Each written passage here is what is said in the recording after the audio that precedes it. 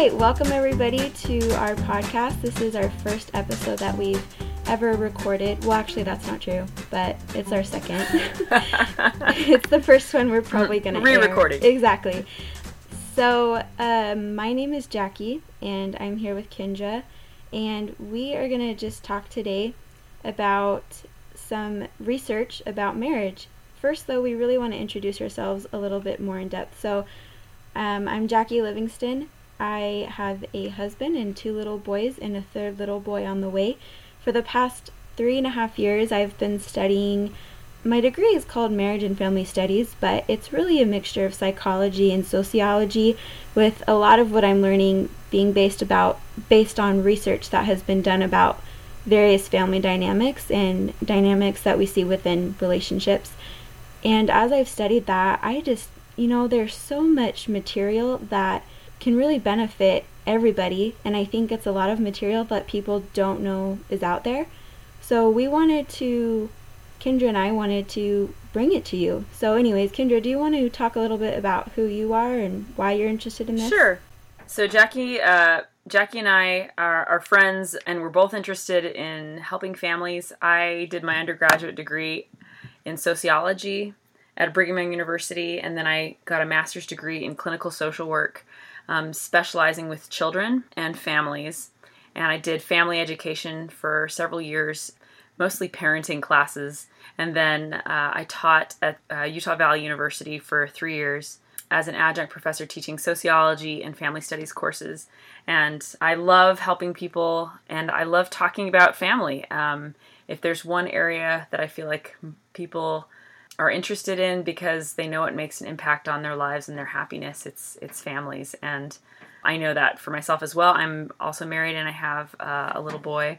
So I guess if there is a bias in this show, it's probably towards little boys, since that's all we have. Yep. But so that's us, and we're really excited to talk about this and really excited to share. So go ahead, Jackie. All right, great. Oh, it's just fun hearing about all that you've done. That's so cool. Okay, so we are going to talk today about Dr. John Gottman's famous 4 horsemen. So first, let's talk about who Dr. John Gottman is. Well, basically, he is a superman in the field of marital research.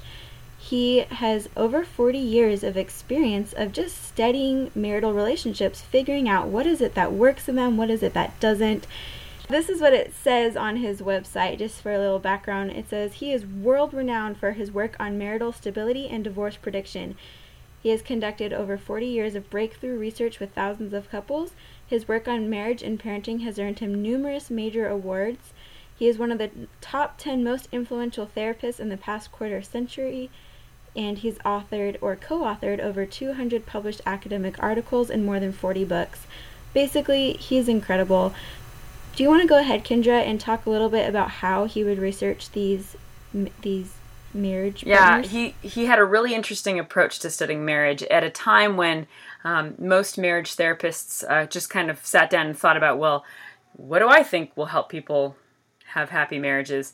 Gottman actually went out and studied couples by looking at them and saying, well, what are we noticing about couples that do it right, that last? And he would follow these couples for years afterwards. And he built this apartment in the somewhere in the University of Washington where he worked. And couples would come and they'd stay there, and he'd film them and he'd watch them interacting with each other. And he learned a lot by watching them interact. And so today we want to talk about one aspect of his research, which is what he calls the 4 horsemen of the apocalypse. He says one of the first things he noticed when studying couples was these 4 patterns that tended to lead to divorce. Specifically, he said, when you see these 4 horsemen, he says that he calls them the 4 horsemen because they sort of bode bad things in the relationship. And so he says, beware these 4 horsemen, and we're going to help you to define those in your relationship today by defining and giving them examples and showing you what you can do instead. And I guess to introduce this at the beginning, we do want to say that conflict is a part of every relationship. It's a part of my relationship. It's a part of Jackie's. It's a part of all of ours. And conflict by itself is not a harbinger of doom for a relationship, because every relationship has conflict, including really good, healthy ones. So I think that needs to be stated first, that conflict itself is not bad. It's these very specific aspects of conflict, though, that can lead to really bad things. And that's what we want to talk about today. Exactly. Well, and just to go a little bit off of that, conflict is not only not a bad thing, but it can sometimes be a good thing, because it's through recognizing that there are problems that you have the motivation to find solutions. But, like Kendra said, our point today is learning how to have conflict healthfully. So the first of the 4 horsemen is called criticism. Well, criticism is basically whenever you are attacking someone's personality or character rather than a specific behavior. So, like we were just saying, conflict is an inevitable part of relationships. And it's not bad to talk about that conflict. The difference between just complaining, which is how you would go about addressing conflict, and criticism is that criticism is blaming someone specifically, whereas complaining is blaming the problem. So let me give you an example. Let's say that you and your husband had agreed that he would wash the car, but then he doesn't wash the car. A complaint would be, I am so frustrated that you didn't wash the car. You said you would do that, and you didn't. So I'm just a little bit frustrated that the car is not washed. A criticism would be saying, why are you so forgetful? I hate that you never do what you say you're going to do. You obviously just don't care. So the difference here is that the complaint is about the fact that the car didn't get washed, and the criticism is about how you're saying your husband is just this forgetful jerk. So does that kind of make sense? You want to go off of that a little bit, Kendra? That's a really good example. And for all of these 4 that we're going to talk about, it's very much a me versus you mentality. It's not just that there's a problem to be solved, it's that you are the problem. And that my problem is with who you are and how you are. And as will come up repeatedly throughout this podcast, we definitely have found, and so has Gottman, that whatever the problem is in your lives or in your relationship, it can only be solved by having a we versus the world mentality, as opposed to me versus you. And so attack the problem, not the person. Exactly. Yeah. And it's important to note that sometimes complaining doesn't necessarily sound nice or happy. Yeah. Sometimes you're just saying, oh, the car isn't washed. My goodness, and you're all frustrated. But the fact that you're not criticizing your partner, the fact that you're not saying the problem is with them, means that, you're going to be okay. And of course, we can all work on how we say things, because it's not that doesn't matter. But I guess what I'm trying to say is, it's not like criticizing always sounds bad. It's not like complaining always sounds bad in how you say it. Does that make sense? Do you guys get what I'm trying to say? Yeah. Okay. So anyways, you want to go ahead and do defensiveness? So the response to criticism usually is defensiveness, which is, he says, well, how come you're so forgetful? And you say, well, how come you're so mean? Or how come I'm not the victim? I'm the victim here. Defensiveness is when both people feel victimized by the other and neither is willing to take responsibility. And the problem with nobody taking responsibility for the problem is that you can't take responsibility for a solution. Mm-hmm. Both people feel innocent and they're not saying, I'm not responsible. You make it trying to cross-complain. So he says, did you call Brian and Lauren, let them know we're not coming tonight? And I said, I was way too busy today to call them. In fact, you knew how busy I was. Why didn't you just do it? So there's no acceptance of responsibility at all. And the solution to that is obviously to take responsibility. And it doesn't even have to be, ideally you're apologizing for your actions, but it's better to just say, oh, I was supposed to do that. Dang it.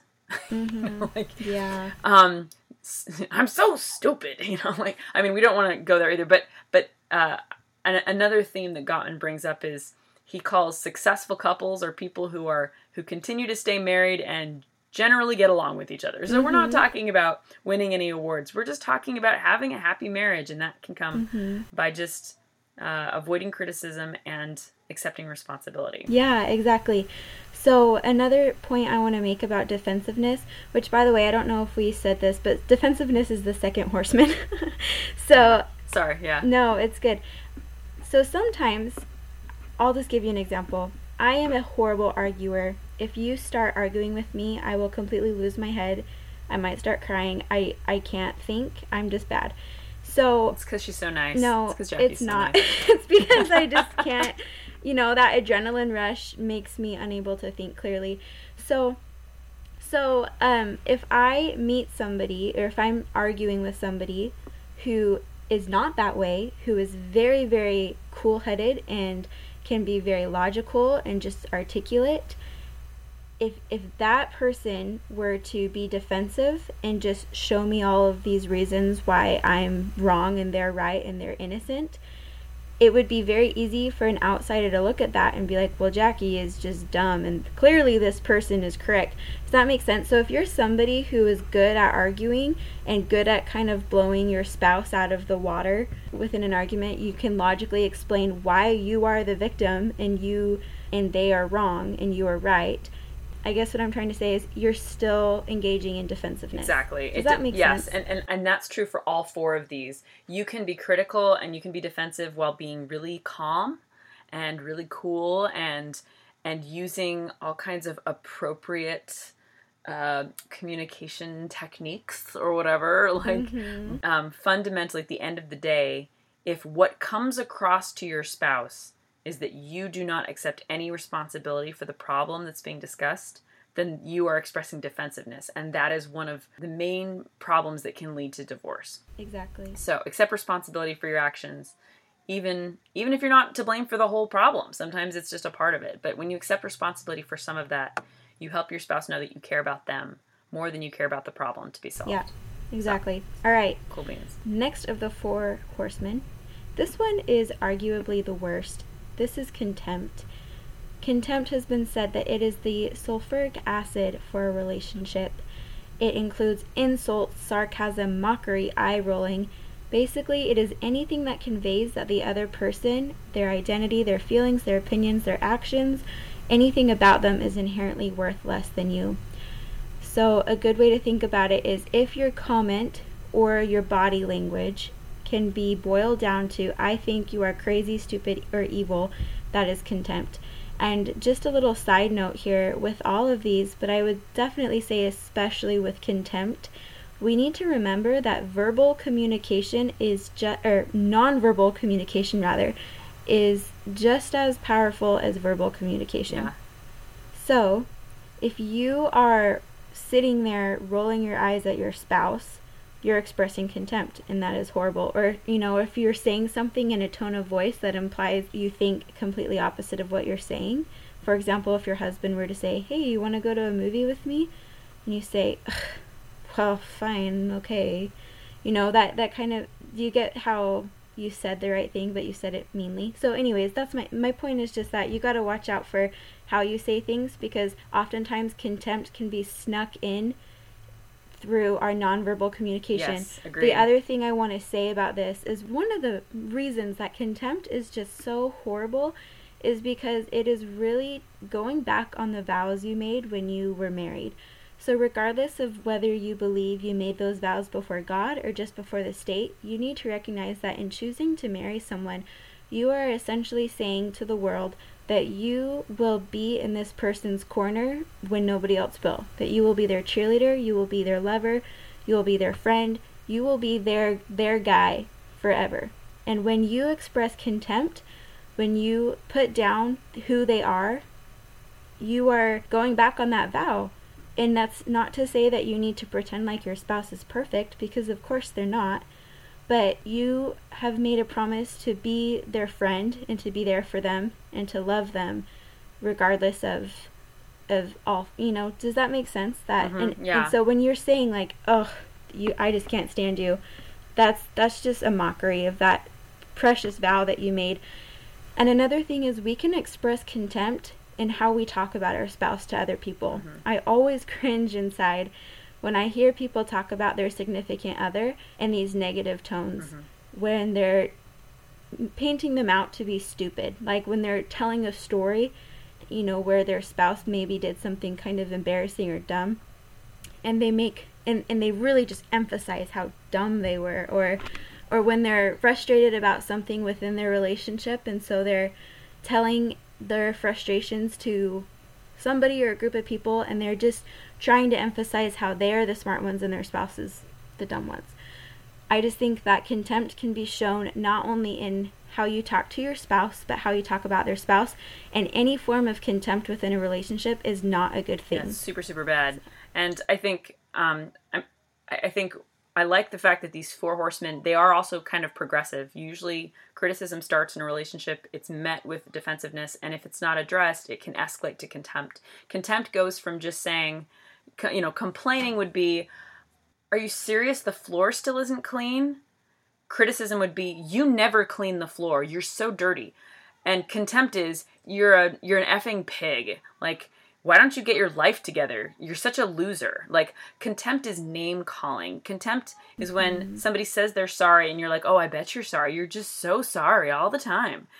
Anytime you're making fun of somebody, not only are you saying that I'm not on your team, you're saying you don't really deserve to be on anybody's team because you're just basically a worthless human being. So you can see why that's really bad. And the thing about contempt to the other person is, if somebody fundamentally doesn't believe that you're a worthwhile human being and that you don't even deserve respect, how do you respond to that? Like, how can you even have a conversation and reply to their comments? Because anything you say is filtered through, well, I guess I'm a loser, so how am I supposed to even talk to you and, like, try to compromise and try to problem solve? So it shuts down the argument entirely. So super bad.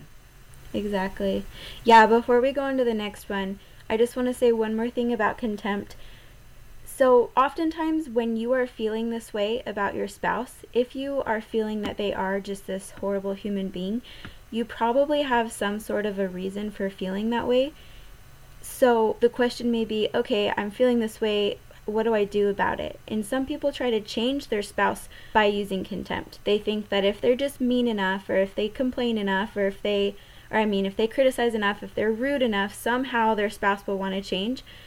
So I think that what Kendra and I are trying to say here is, it's not that these feelings of frustration with our spouse don't exist, it's how we deal with them.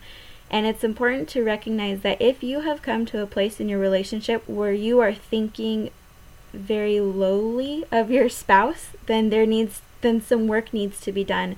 That work can be done with a therapist or through other relationship guides, but that's a good red flag that, you know what, there's something not going right here and I need to do some work to get myself to a place where I can respect and appreciate my spouse regardless of what they choose to do. Does that make sense? I like the idea of finding ways to respect and appreciate your spouse even if you have really serious problems with each other. And that's because fundamentally every person is worthy of respect, and the reason for that is because we're all members of the same human race, and if we expect respect from others, then we need to give it. We can respect other people and say, well, I wouldn't make the same choices that you make, and if I were you, I'd certainly put my socks in the hamper and not on the floor. Or if I were you, I certainly wouldn't want to spend every single Sunday night dinner at my mother's house, But you can say, you know what? But if I were in your shoes and I had been raised in your family and in your culture and in your environment, I would probably think and act and believe the same as you do. And so even though I disagree with you because I am from a different place and from a different background and different education or whatever, I can still respect you. And I think it goes without saying that that's a principle that applies to everyone, not just your spouse. Yeah, well, and it's just finding ways to see life from the other person's perspective. And so let's move on to stonewalling, because this is often the result of contempt in the other of the forces. Yeah, we talked about how there's really no response to contempt. Like once somebody is swearing at you and treating you like a worthless human being, it's really hard to respond. And after a repeated pattern of criticism and contempt and defensiveness, which usually goes two ways, to some extent, it ends with stonewalling. And stonewalling is when you go from poor communication to just shutting down entirely and just not saying anything. It conveys a message of disapproval, of distance, sometimes smugness. And often, if one person's really upset, it can make them even more upset. Gottman found, of all the horsemen, this is the one that is 85% done by men It may be related to men's physiology, since men's heart rates are more likely to increase during conflict than women's. And men take longer to calm down after a fight or an argument than women do, which I think is interesting. And so if you've got the stereotypical nagging wife who's saying, well, what do you have to say to that? Or why did you do that? And he doesn't say anything. Well, look at me when I'm talking to you. Are you even listening to me? And he doesn't say anything. And eventually it just goes to silence. Well, it's almost like you've resigned yourself to never solving the problem. And when that happens, when you find that either you or your spouse is just shutting down and not saying anything anymore, then it's time to soothe each other. And Gottman talks about, how do we soothe each other? Well, we find ways to bring positive communication back into the conversation.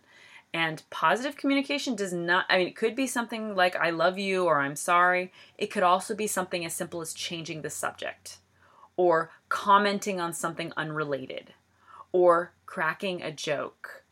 Anything, but a way to break it up. Yeah, something like self-deprecating humor. Yes. Like one thing that I notice when I'm starting to get a little heated, so I'm pregnant right now, and that means that sometimes I can be I have these crazy mood swings because of my hormones, and I'll just be like starting to feel really upset about something that's really silly.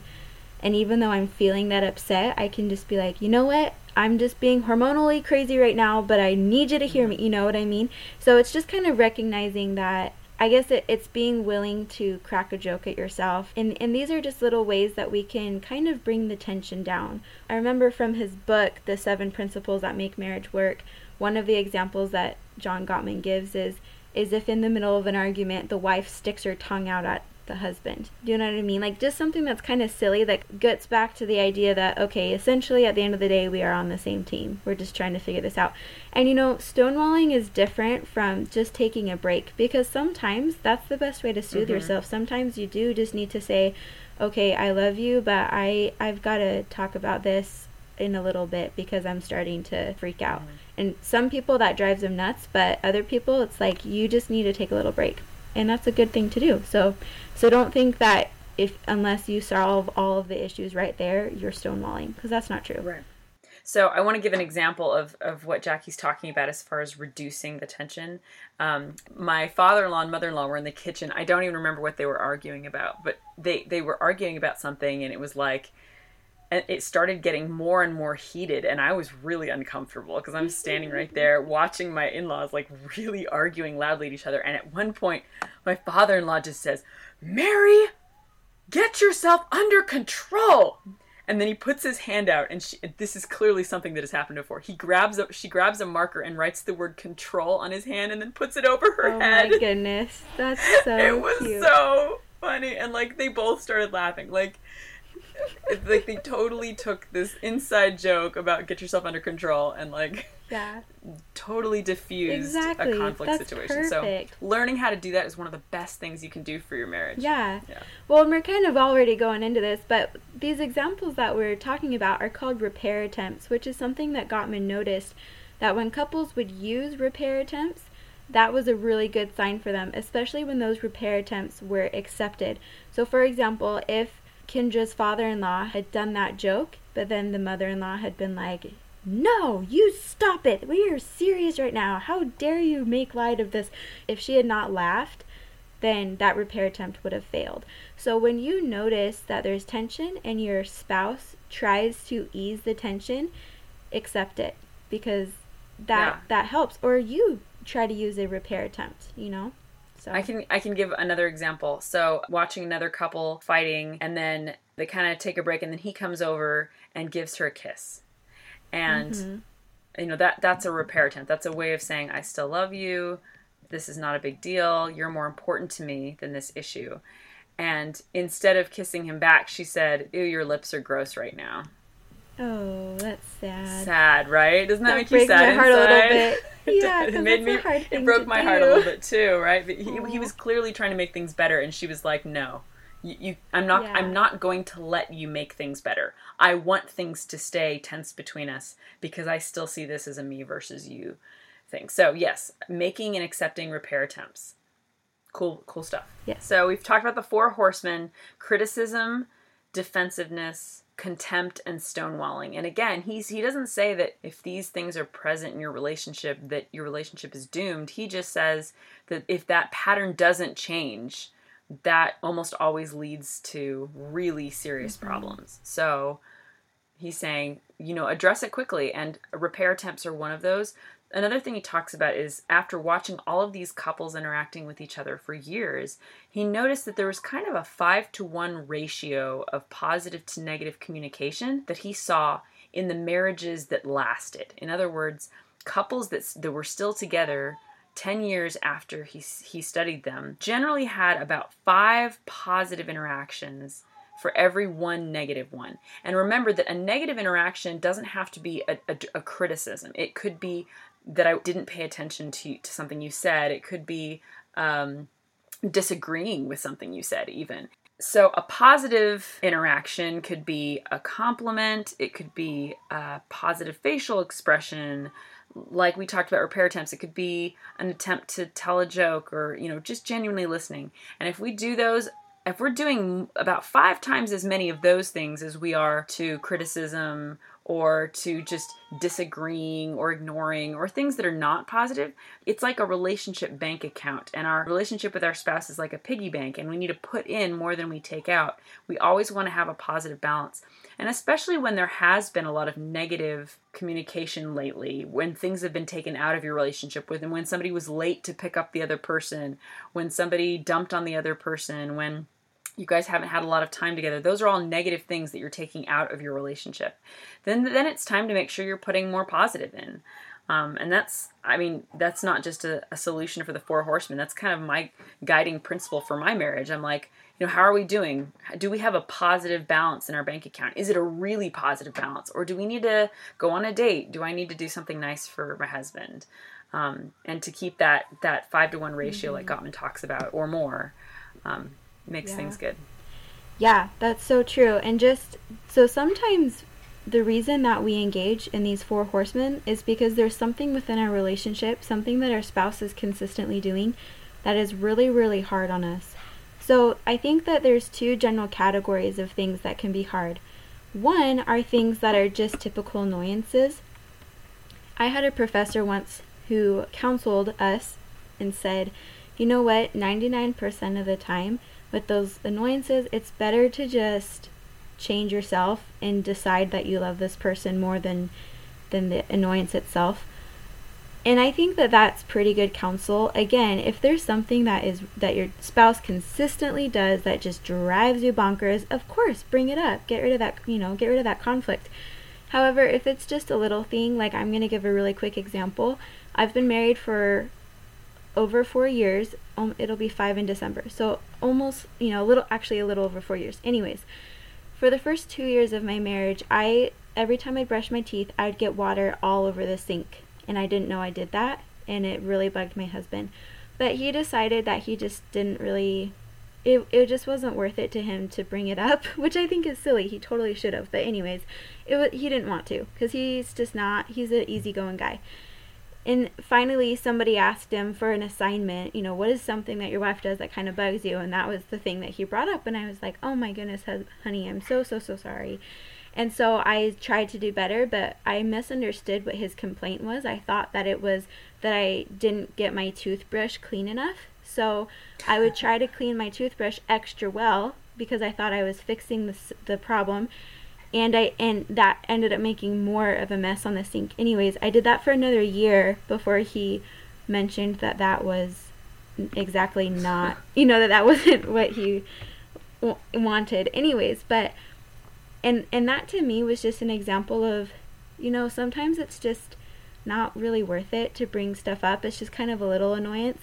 At the beginning of our marriage, I asked him if we should do like a companionship inventory each week to kind of get over little complaints we might be having.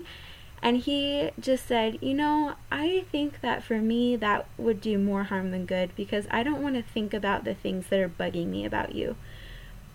And I really appreciated that. So that's one category. Sometimes the problems are just kind of minor, and it's kind of just not worth it to bring it up. It's not worth it to put those negative things into our relationship, right? Going back to the bank account balance. Now, on the other hand, there may be something that is a big deal. Maybe your spouse is dealing with an addiction that's hurting your family, or some behaviors that are really, really harmful. Those things are something that need to be addressed, and you certainly should. But one thing that is important to realize is using the 4 horsemen is never going to positively change your spouse. Agreed. You can never shame anybody into true change. Some people are shamed into making changes in their life, but it won't be changes in the heart. And just going back to the whole concept of you promise to be your spouse's cheerleader, think about if you were dealing with something really hard or a weakness that you had, would it be more helpful to have somebody coming from behind you, slapping you and yelling at you and trying really hard to shame you into change? Or would it be more helpful to have someone who was your cheerleader, who was your advocate, who stood by your side and didn't accept your poor behavior, but who loved you and was willing to be the helper that you need, the support you need? Does that make sense? Mm-hmm. Is that difference clear? So that's my point here, is that we're not saying you shouldn't ever be upset with your spouse, or if they're being dumb, just let it happen. I guess what we're saying is there are better ways to deal with problems than using the 4 horsemen. And if you are tempted to use the 4 horsemen, then you need to realize that there's a problem and it can be addressed, but it needs to be addressed in a different way. Also, just as a final note, I think recognizing when you're doing these is the biggest and most important first step. And there are lots of examples that Gottman gives, and you can look them up online. If you just type in Gottman, it's Gottman, Gottman's 4 Horsemen. You can see lots of examples online and video clips from TV shows and things like that on YouTube that will help you to get a better sense of what it looks like when somebody uses criticism versus complaining, or contempt versus respect in a relationship. And that'll help you hopefully to identify when you are doing that in your relationships as well. And again, not just marriage relationships, but any relationships. So Yeah, and as a final note, I want to add one little quote that is kind of the basis of why we're talking about this. A leader that Kendra and I really respect, who had a great marriage himself and was a champion of the family, he said, "While marriage is difficult and discordant and frustrated, marriages are common, yet real lasting happiness is possible, and marriage can be more an exultant ecstasy than the human mind can conceive," end quote. And I really want to reiterate that principle. Marriage can be a beautiful, wonderful, incredible way to find support in your life if you're willing to put in the time. And that's why Kendra and I are here, because we believe that if everybody has happy relationships within their marriages, within their families, then so many of the world's issues would be solved, because I think a lot of us are not getting the fundamental love that we need to be happy, healthy human beings. So that's why we're here, to give you guys the tips that you need to help your families be as strong as they can be. And we hope this has been helpful. So thank you for your download, and join us next time at our podcast, which is currently unnamed, but we will name it soon. Thank you.